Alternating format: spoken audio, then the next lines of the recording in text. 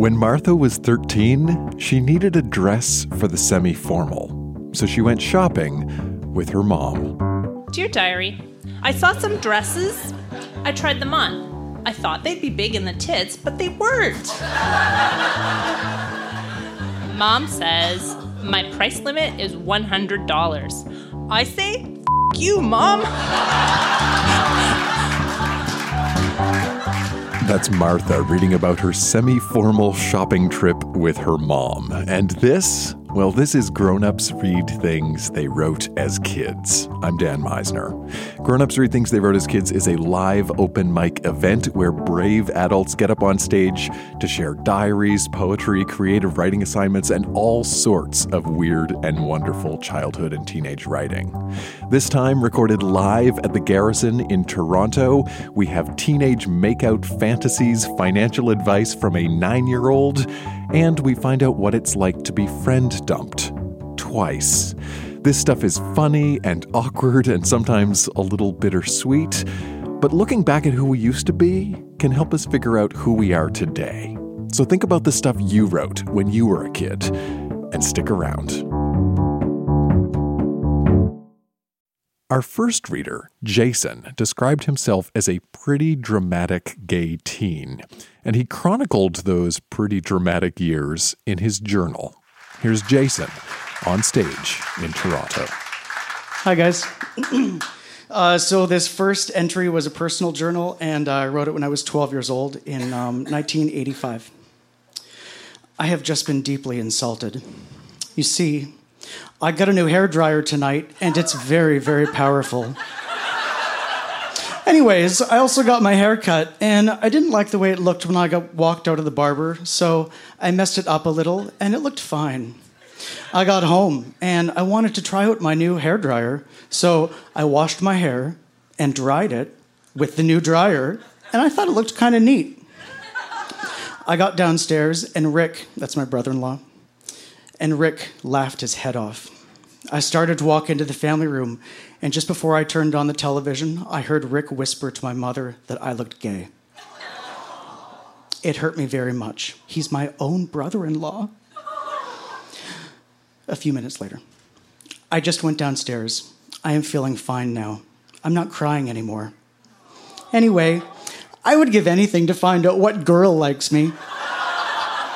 I think that I am a pretty good-looking guy. I hope I am rich and good-looking when I grow up. Taking the bus is so boring. Tiring, insensible, dull. There is no pizzazz in taking it anymore. Of course not. The buses are crowded, they're hot, and the bus drivers are unpleasant and bitter. My mother does not like me taking home ec, but I think that it is kind of fun. Cooking, cleaning, sewing is really neat. Anyways, hasn't she ever heard of guys' liberation? So, I also wrote a series of lists of things that I loved when I was a kid. So here's a list that I wrote on October 28th of 1986. I was 14 years old. I love dancing in the rain. Revenge. Yeah. The song Two of Hearts by Stacey Q. Dancing down High Street, kicking my shoes off. The smell of Polo cologne. Black patent leather shoes. Bracket BPLS, of course. Writing the letter E. Rodeo Drive. Dr. Pepper. Balloons. And the moving ramp in Woolco at Square One. Thank you very much.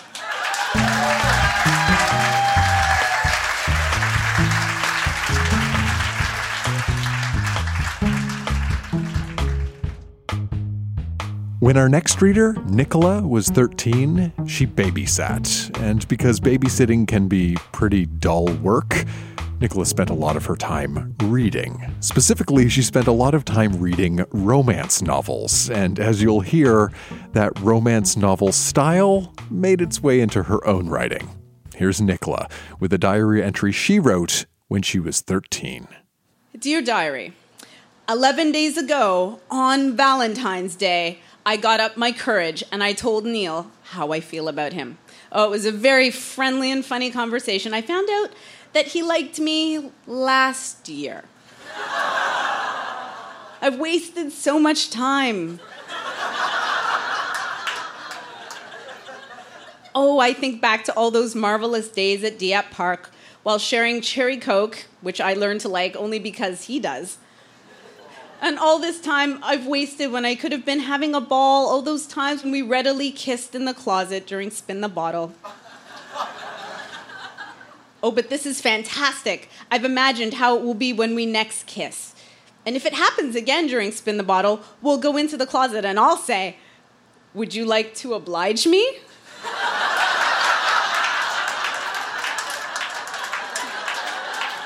Oh, we'll gaze into each other's eyes, and as we begin our deep, passionate kiss, we wrap our arms around each other and block out the rest of existence and non-existence. We only know and care about each other and our sweet, tender moment. The closet heats up like a furnace. From all the rage, adoration, devotion, zeal, passion, ecstasy, lust, burning desires restlessly coursing through our bodies, as all the yearning in our appetites for each other bubbles within us, and we, with a great explosion, short circuit.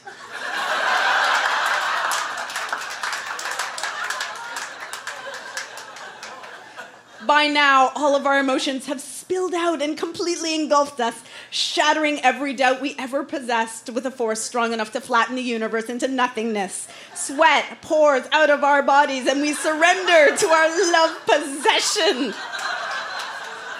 in utter exhaustion.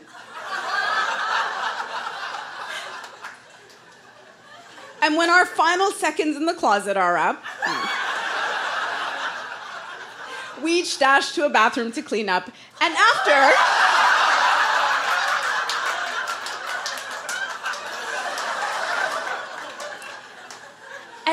I sit down across from him with my icy cherry Coke, more refreshed and alive, yet weak with glory than ever, he winks knowingly, and I blush under his stare, as the others say, "Let's quit this boring game," each of us quenched of our inner thirsts. We await our next moment of privacy. Thank you. Don't ever read my diary.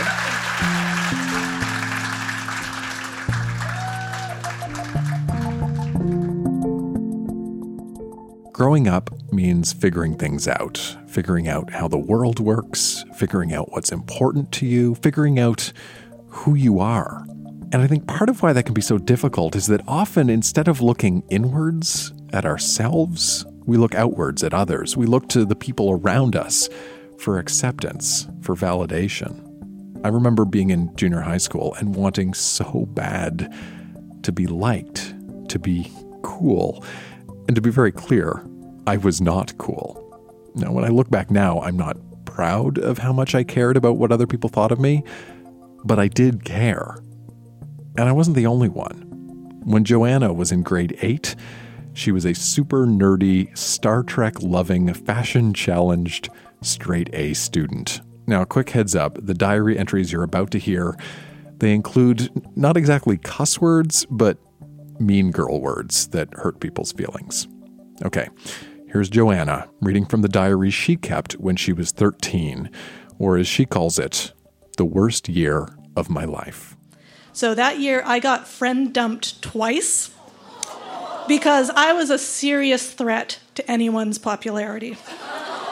So I'm going to let my diary tell you all about it. January 26, 1993. I have the feeling that Anita and Emmeline are trying to ditch me. They hardly talk to me or call me or anything. They even snub me. Bitches. I got a good haircut, to my shoulders, a bit longer. I now use gel. January 28th. Now it's official. Anita and Emmeline do not like me. They snub me because I talk too much about school, and I'm bossy. Other people around school are starting to like me. They love my hair. I'm calling Anita tomorrow to ask what's up. I'll fill you in later. Later. Anita says she'll talk it over with Christina and Emmeline tomorrow. Until then, we'll see. January 31st. Anita's promise to talk it over was as empty as her head. We never talked, and we probably never will. They're bitches anyway. People hate them. They have no right to treat me or anyone like dirt. February 2nd, a poem. I've lost my best friends, and I don't even know why. Every day, I just want to cry, in brackets, or die. Didn't know what was the better rhyme. But my emotions are kept within, an awful fault that will do me in. Too much work, not one best friend. I'm really at my wit's end. Everything I wanted, grades and friends galore, have no special meaning to me. They are no more. So then after February, I found a new friend group, and by April, that was falling apart. So April 30th, I have just turned 14. Today, Mel and Julie were bugging me. It's a long story. Here it is. On Tuesday, Michelle and I went to the mall to pick out some birthday clothes for me. I saw a sleeveless shirt and said it was slutty. On Thursday, Mel and Julie ganged up on me and said I called them sluts because of what I said about a shirt which they happen to like. They've been bugging me whenever they get a chance, and this was no exception. So I got mad and told Melanie to bug off and called Julie a pathetic fighter. The next day, today, they saw me at my locker and began saying, "Why did you call us sluts?" So Terry came up and asked me what they were talking about. I briefly told him. "Ignore them," he said. "She called us sluts," said Mel. "So you are," retorted Terry. They stormed off. At lunch, I ate with Cheryl and Samit. I avoided Michelle, knowing she was mad at me. Tonight, Val phoned me. Then I talked with Michelle. She was mad at me. She was saying that I said she and Chris were plotting against Mel and Julie. Julie asked her to ditch me. She's deciding tomorrow night. She said how I caused fights in the group, and Mel and Julie think I'm deliberately trying to break everyone up. How unfair. What if Michelle doesn't pick me? What if she decides to only be friends with them? I've been ditched once already. I'm not going through it again. I want to die. I took Brew, my dog, for a walk and kept hoping a psycho would stab me or a drunk driver would run me over. A few weeks after that, May 31st. Oh well, I'm not hanging out with them anymore, but, in all caps, who cares? 12 days of school, not counting weekends. Julie is a bitch. Mel is a bitch. Val is a screwed bitch. Michelle is a too nice bitch. The end.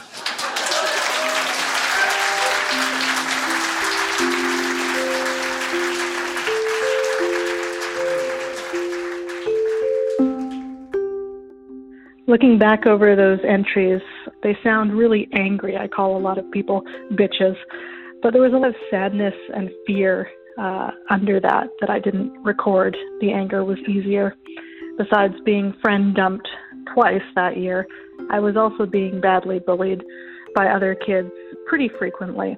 When I was reading the entries, the anger in them, I found kind of funny. So when I decided to read those portions, I thought I would get a lot of laughs because here's this angry 13, 14-year-old calling everybody bitches for being mean to her. But as I was reading it, I really started to feel how horrible and isolating that was. I remember just being terrified to go to school and be seen with no friends, to be completely alone in that atmosphere. I felt that everyone would be looking at me and everybody would know there was something wrong with me and that I was just not somebody who deserved friends. So it was definitely a hard time. That's why I called it the worst year of my life. If I could go back in time and talk to myself as a 13, 14-year-old in that horrible high school year, I would try to tell myself that having no friends is actually better than having bad friends. There will be people who will like you for who you are. You just need to wait a little bit because in high school, everyone is very insecure.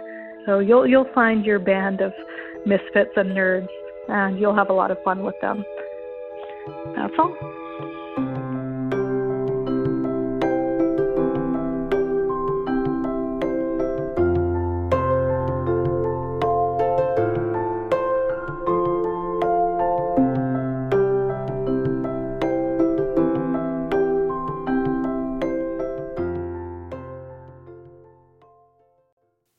Our next reader, Cheryl, was an awkward 11-year-old. I had a magical crystal collection. I had a headgear. I had a lazy eye. And I had a mucus problem. So None of this, however, got in the way of her writing. So at 11 years old, Cheryl wrote a self-help book, which was divided into a number of chapters on topics like reincarnation, decision-making, fitness, and feelings. I have a saying, to feel is to get. I think it's true, because if you feel it, you can get it. Just remember this, a feeling can be a thought. If you feel something, you can tell other people about it in your mind. some pretty solid advice from an 11-year-old. But here's the thing. 4 years after Cheryl wrote that self-help book, she revisited it and added a brand new chapter on boyfriends and husbands. And as you'll hear, this is not so much advice as it is a story about her boyfriend at that time. This is me, Cheryl, the advice woman herself, 4 years later in 1995. Now I'm going to write about something I never knew about then, or even cared about. I found that special someone, my significant other, my lifelong companion. His name is Corey. We met in grade 8. He was going out with my best friend at that time, so that's how I got to know him better. After he broke up with her, I caught his wandering male eye. And so the story begins. He charmed me for 3.5 months, during which he asked me out around 4 times. I said no every time, only to avoid hurting my friend. Once summer began, I realized that letting him drift from me would be the biggest mistake of my life. I asked him out on June 29th, 1994. One day I realized that I was in love with him. In love! A new joyous feeling shined through me. It was kind of like a welcome slash through the heart. This relationship had turned into a marriage. On Valentine's Day, he gave me beautiful flowers, and I gave him boxers. He whispered sweet nothings in my ear, and I said nothing too. The end.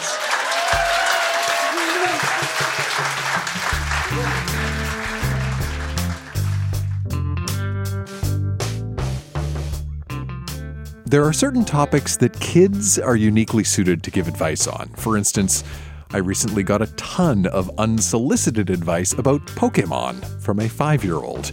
But there are also parts of life where kids think they're in a good position to offer advice, but aren't. And I would include Cheryl's advice about boyfriends and husbands in that category, and I would also include our next reader's advice on personal finance. When Eleanor was 9, she wrote a book all about how to make money, and in it, she outlines a number of get-rich-quick schemes, complete with step-by-step instructions. Step 1. Required for the below is a baby, preferably of your family. Get a baby and torture it for 6 weeks. Then demand salary for babysitting. Simple.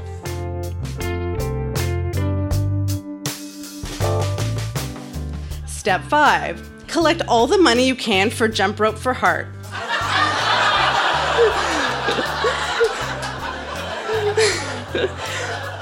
Collect all the cash and keep it.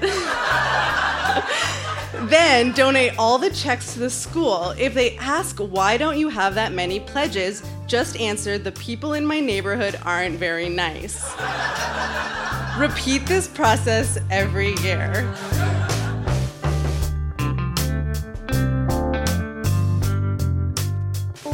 Go to Young and Bloor and bring along a barrel of apples.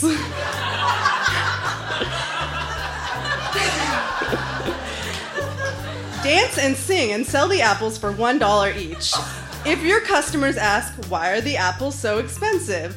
Just answer in a cute voice, they're for charity, sir/ma'am. Keep on selling until the apples are all gone. Thank you.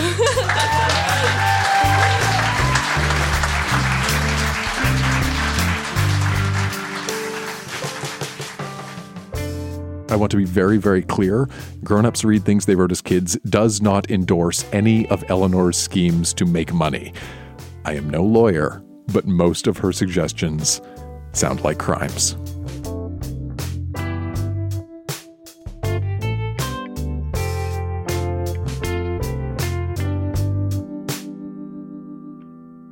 Our next reader, Mark, brought along a short story he wrote when he was 9. Now, this is actually a fable, and the way you can tell is that it has all of the key fable ingredients. It is short, it features a mythical creature, and there's a moral. And what's really nice about Mark's fable is that you don't really have to search too deeply to find the moral. He kind of hits you right over the head with it. Here's Mark. The tree with the golden apples. Once upon a time, there was a tree with golden apples. It lived in a village. The villagers there took one golden apple a day from the tree, and they made a wish. After they made a wish and took the golden apple off the tree, another apple would appear in the exact same spot. Seems legit.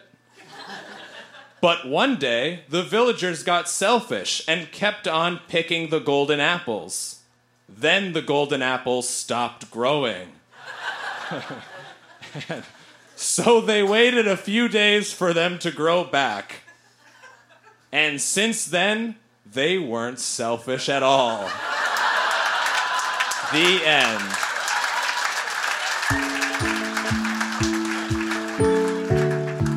The moral of the story, of course, is that it's okay to be selfish so long as you're patient.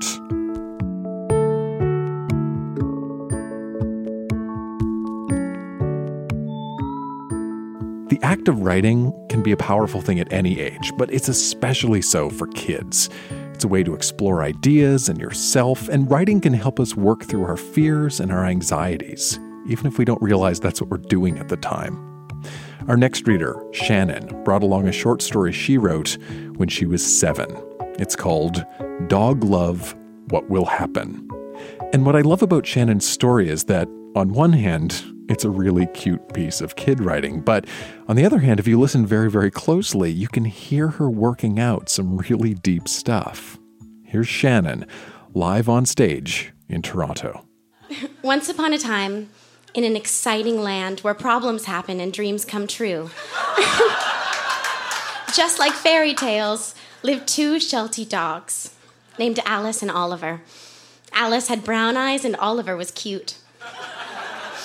They always admired each other, but there was a problem. Alice was ill.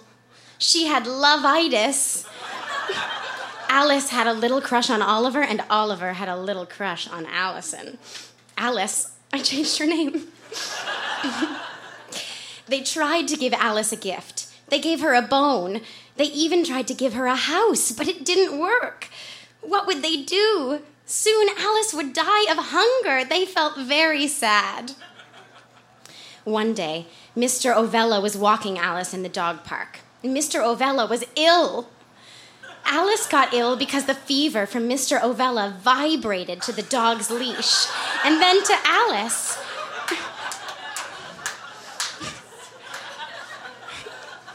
So they took Alice to the vet. They said, "We can't do anything, but here's a bottle of milk and fruit punch."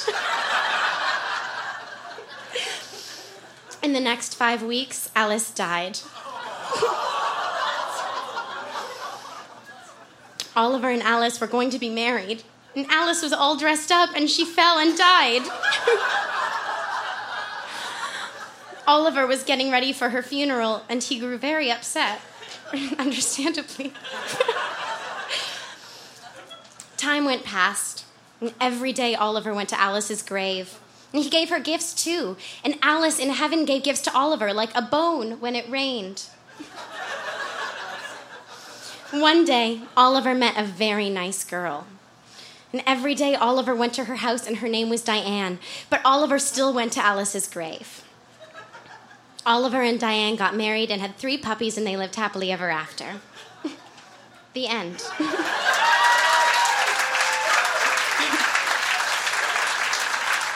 And I just want to read my author's notes really quickly. Shannon Hamilton is 7 years old. She has blonde hair and green eyes. She lives in Oakville, Ontario, Canada. She has 2 sisters named Chelsea and Claire. She has a cat named Merlot. Shannon lives with her mother and father. They split up. Shannon's mother is 35 years old. Her father is 39 years old. That's a 4-year difference. She has 4 aunts, Mary Kim, Diane, Lee, and Leslie. She has 5 uncles, Peter, Brooke, Norman, Doug, and Peter. She has 8 cousins, Grant, Michelle, Megan, Spencer, Taylor, Will, Jesse, and Devin. She has 1 grandfather, Billy. Her other grandfather died of cancer. She has 2 grandmothers, Grammy and Boo. And Shannon would like to dedicate this book to her Aunt Diane, her Uncle Peter, and her cousin Will. She hopes they like it. Thanks.